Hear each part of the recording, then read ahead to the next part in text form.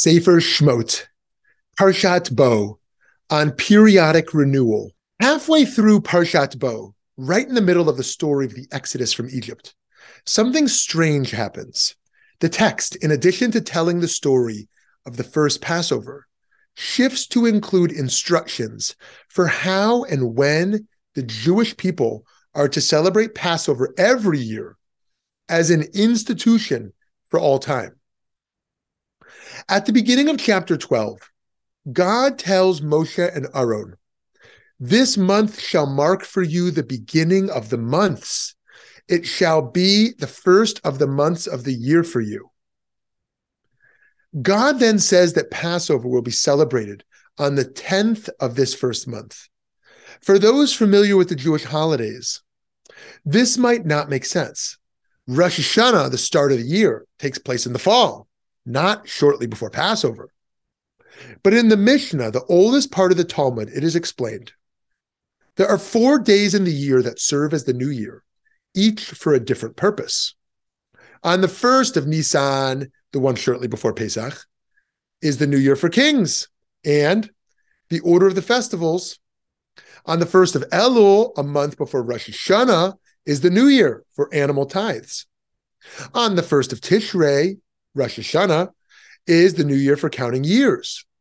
But Beit Hillel says, in a position that will win out over Beit Shammai's, the new year for trees is on the 15th of Shvat, Tu B'Shvat.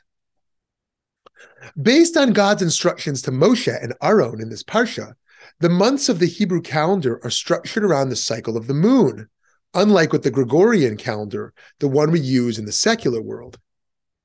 Leap months are added in the Jewish calendar to keep the months consistent with their seasons. In ancient times, Jews would use a Beit Din, a rabbinic court, to proclaim the new month after there were 2 witnesses to the reappearance of the moon. But in the 4th century, the court of Hillel II created the calendar for future generations so that we wouldn't have to rely on the testimony of witnesses.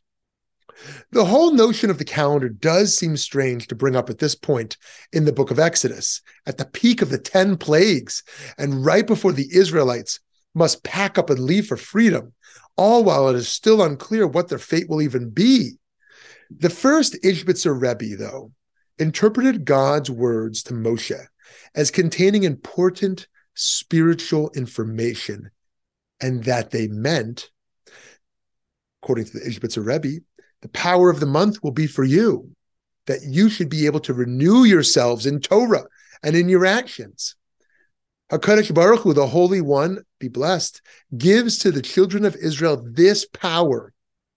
And even though it is apparent that this, the renewal, is not organically from them, since it is a renewal, God inscribes, seals God's self in that this is a renewal for you.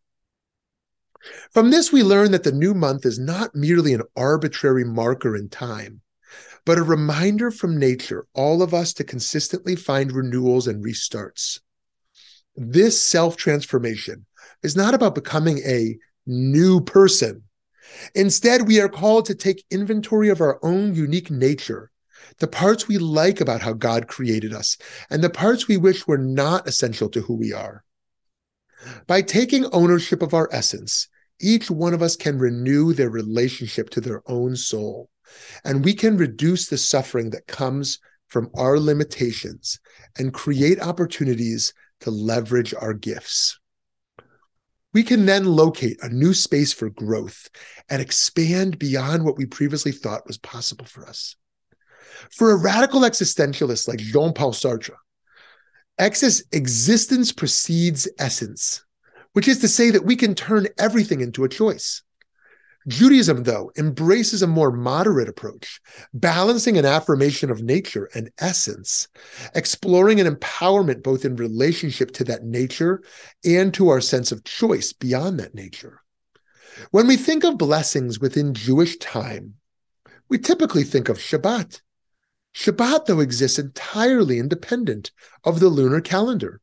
It relies only on the days of the week. Rosh Chodesh, the time of monthly resetting, could have been tied to Shabbat. Perhaps every fourth Shabbat could have also marked a new month. But what a gift it is that instead we have Shabbat and this monthly time to reset. And Rebbe Nachman of Breslov taught that Shabbat and Rosh Chodesh are both times when prayer is especially powerful.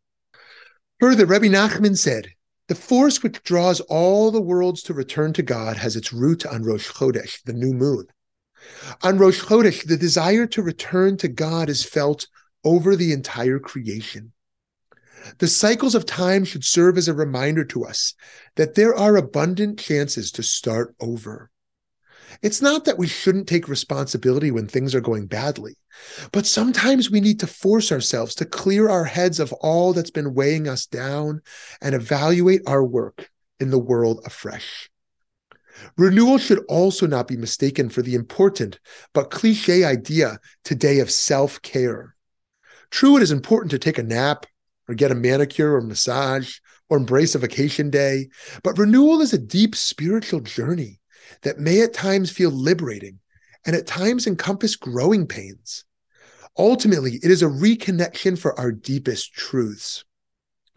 When we say Kiddush Levana, the service recited monthly under the new moon, we can reflect on our ethical and spiritual renewal and remember that the placement of this mitzvah in the Torah as the climax of the Passover story approaches is a reminder that our redemption is interconnected with our renewal process. Part of redemption, we learn, is the gift of being able to start at day one and to be able to do that again and again. Shabbat Shalom.